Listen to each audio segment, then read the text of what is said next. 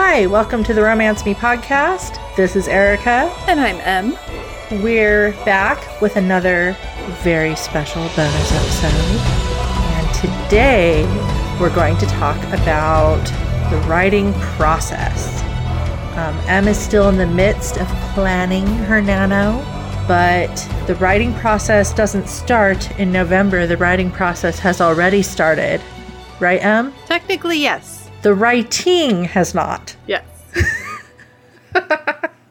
Because we are following the rules. We are. And by we, I mean Em. Yes. She's such a good rule follower. I endeavor to follow the rules most of the time.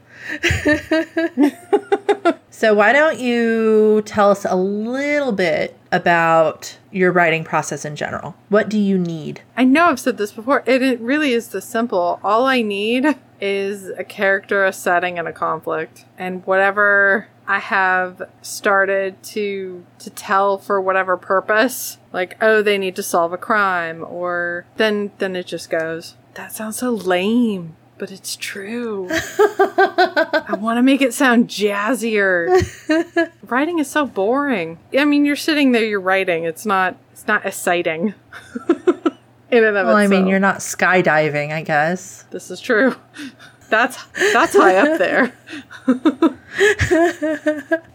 I have to say, for my personal writing process, I have to be bored before any words come out at all. Yeah, you've mentioned that. There is a certain amount of boredom in the writing process where you're just sort of staring. But it's not staring without purpose. I may be staring off into nothingness, but in my head, I'm trying different things out. But I haven't committed to actually putting that in the story. Yeah, so how does that work in the planning phase? The planning stages, usually, I wait till an idea happens and then I throw it in the outline, which at this point, my outline and notes and everything, it's 20 pages. It's grown a bit. Yeah, I usually try to really quick always put like shortcuts and things like that in there because it will grow really quick. And if not, then searching through that many pages to try to find something is just really annoying. Would you say, and not necessarily for Nano, but in general, would you say that the outline is an important part of your writing process? Yes. For Nano, yes. For non-Nano, it's less important because I'm not trying to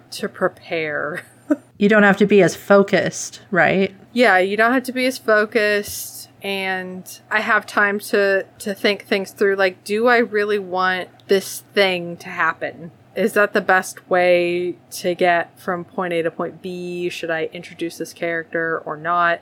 Whereas with Nano, it's like, yes, introduce all the things. It's an automatic approval stamp. Although there's not quite as much, at this point, it's not quite as manic. I can sometimes take a little bit of time to think things through, so I don't just have to have random kitchen sink stuff there just to make words. Because that sucks when you go back to edit. And again, this is assuming that the goal is the 50K. Yeah, and especially if you're planning on editing it later, there's nothing more annoying than ripping out crap that you just didn't need in the first place, that you just put in there for word count. I mean, it's a necessary evil, and sometimes you do come up with gems of things that you're just like, oh my gosh, this is great. I never would have planned for this because I wouldn't have known that it was a thing. Do you ever find like a diamond in the rough sort of situation that just does not work for that current project, but you could potentially use later? I used to keep a repository for ideas where it's like you keep, I think some people say in shoeboxes, or a file online where you can just put stuff that gave you ideas. I can't do that. I put too much stuff in there and then I can't find anything. And it's usually never as good as I think it's going to be. So I don't do that anymore. I come up with too many ideas to generate something like that. It's too much. Let's move on. Let's talk a little bit about the process of creation. Because you are a god. Jeez Louise. If only. To my characters, I am their god. Unfortunately for them. Yeah. It does not always bode well for them. Are you a vengeful god? Sometimes. You want a character ideally to get up and do things, because if they don't, I get mean. I'm like, fine. You wanna not do something? Fine. Your house is on fire. Enjoy. I will make you move.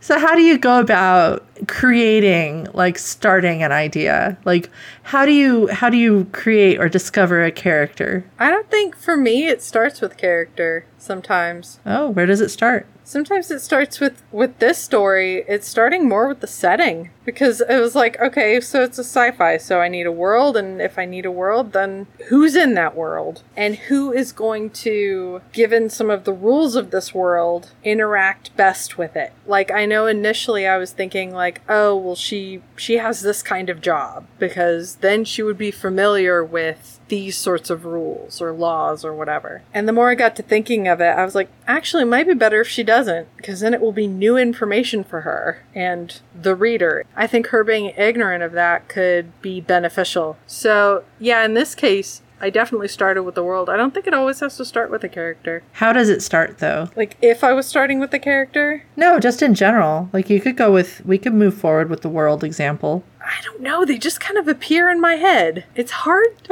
Like, that's not helpful for our listeners, Em. It is what happens, though. I wish I could make that more helpful. But it is. They just sort of start to exist out of the ether that's in between my ears. And then sometimes I have to change them, because it's better for the story if they know this thing or if they don't know this thing. Because the story is the thing. It's not the character exclusively, in my opinion. I mean, there's so much emphasis on character, and to be fair, that's how a reader will connect, but the story is the thing. So how do you create that connection like that? How do you make something real? Like, from the idea born of the ether? I think what helps to make something feel real is having an understanding of the world. Our world, but not necessarily our current present. Like, I pulled from history to build my fictional world, because history's fun.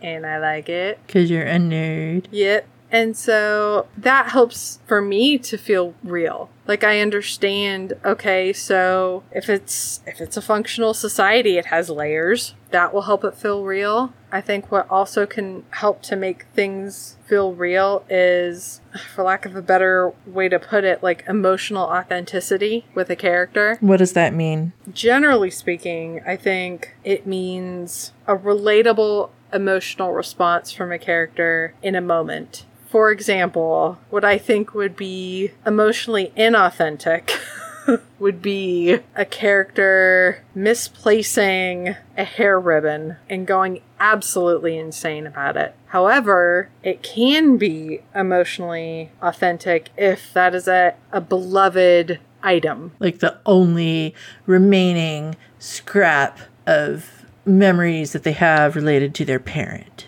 or something. Exactly. But even then you have to, it's kind of like emotional volume control. You know, you can't make it too loud or then it reads false. But you can't make it too quiet or again it reads false. And it's a completely subjective thing. People are gonna connect or not connect, you know, for various reasons. I mean, I famously / infamously don't connect with a lot. So take that for what you will.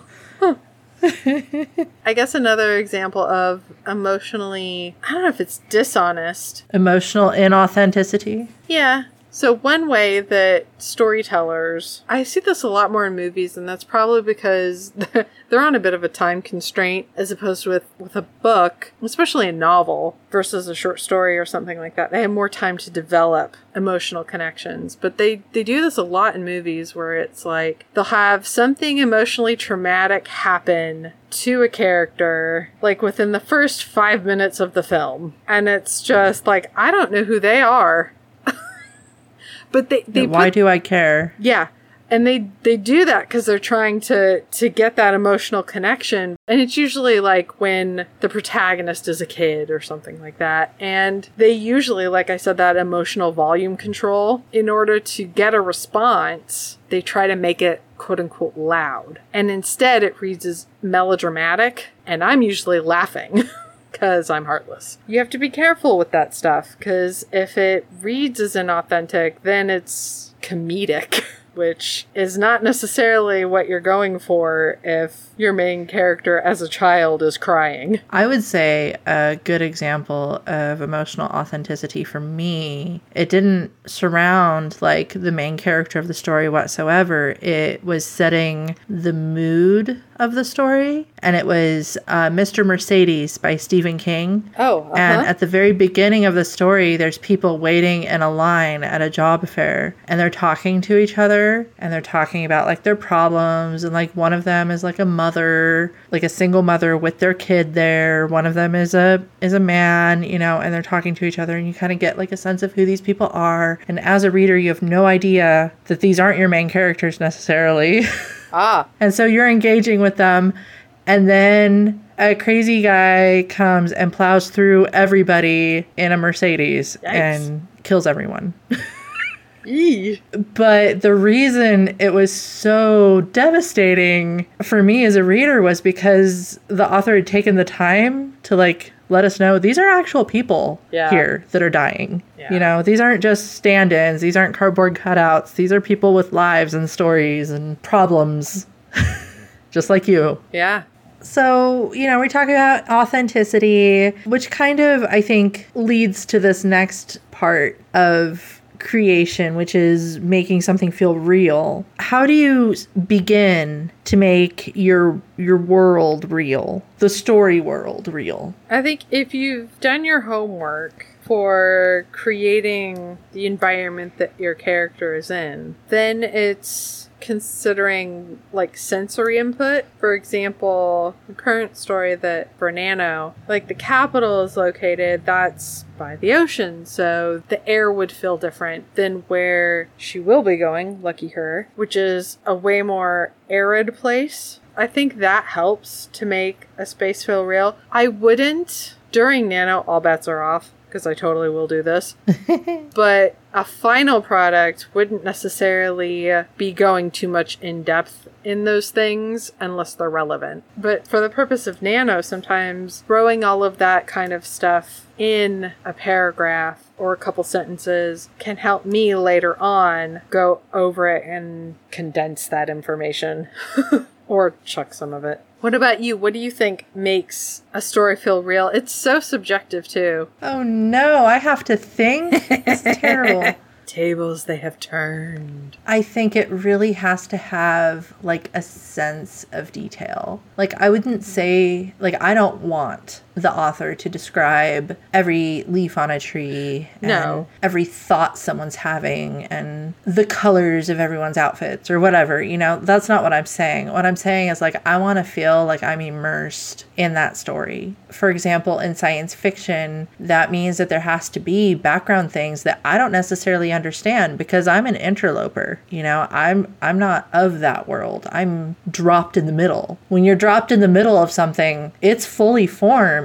And you're just picking up pieces of it as they become relevant to you. Having a sense of that immersion, I think, is really important. For some stories, it's about the mood. The author taking the time, especially like for a horror story or a thriller or something like that, the author taking the time to put you in that mood as the reader so that when you're reading things that are seemingly innocuous, you're questioning them. So it kind of depends. I would say for romance stories, just in general, the thing that makes it real is that connection between the couple. Like, why are they together? Why are they right for each other? What is the chemistry? You know, where is that spark? And if that's not there, then the story feels flat to me. That makes sense. But I think as far as like your idea of sensory input, I think that really falls in line with the whole immersion thing. Like if I'm dropped into a bubble, like a world, like a snow globe world, that becomes very important. What do things smell like? How do people act? What is the style of dress? What do buildings look like? How does it feel when you have to ask someone how to get somewhere, you know? Exactly. And how does that other character interact? Do they give them the time of day? Do they actually answer their question? Yeah, what are the social norms? Exactly. When it comes to sensory input, you don't have to put all the senses. No. I mean, again, Nano has its own set of rules. If it occurs to you to put that, then do it. You can always take stuff out later. Yeah, I think the beauty of the whole idea of Nano is that you're not supposed to self-edit. Yeah. So as you're creating your story and you're putting in all these things, go ahead. Go crazy with it, because probably when you get to the editing phase, you'll have at least a couple good ideas in there. Hopefully. It's kind of like if you're taking pictures, you should take like 100 of them and hope you get a good one. Yeah, basically. You put something on our notes about character sketches. I know you talked a little bit about that in the last episode. How do they help? I think character sketches can help establish who the character is if you don't already know that answer. Like I'm toying with the idea of having a former school friend or whatever be a part of the story in some way. So I may do a little scene of them at school. Were they that close that it's relevant, or is it more like a passing familiarity? I don't know if I would necessarily do that before Nano, because then why isn't it going in the Nano project? So yeah, character sketches get a little trickier with Nano. I think I reserve them mainly as mental exercises with the characters right now. They're usually sketches in the very briefest sense of them. I've got a couple other characters that I've lightly developed for in the town. Little brief interactions and stuff, so I can kind of get a sense of who certain characters are, so I can write a few little traits down for them. So that when I actually need them, I know something of who they are. It's more attitude stuff and personality. Like, for example, the one owner, I think the note that I put for them was, they're so over your shit. Like, they don't care about why you're there. They just care, do you have enough money for the thing that they're selling? And don't mess up their property. Beyond that, I don't think they really care.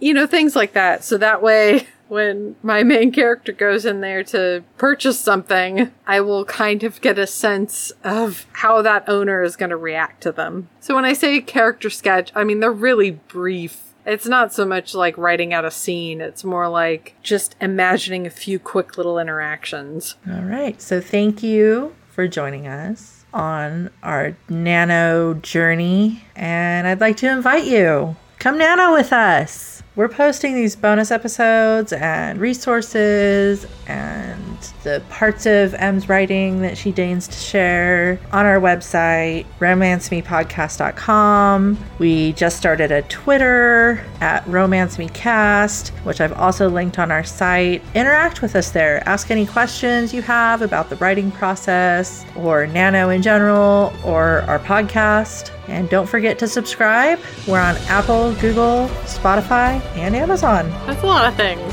It is a lot of things. Are there things we're missing? Let us know. I'm not cool enough to know. Tweet us about it. All right, we'll see you soon. And by see, I mean we'll post again and hopefully you'll download it. I think it's actually getting worse, but in like a good way. Bye.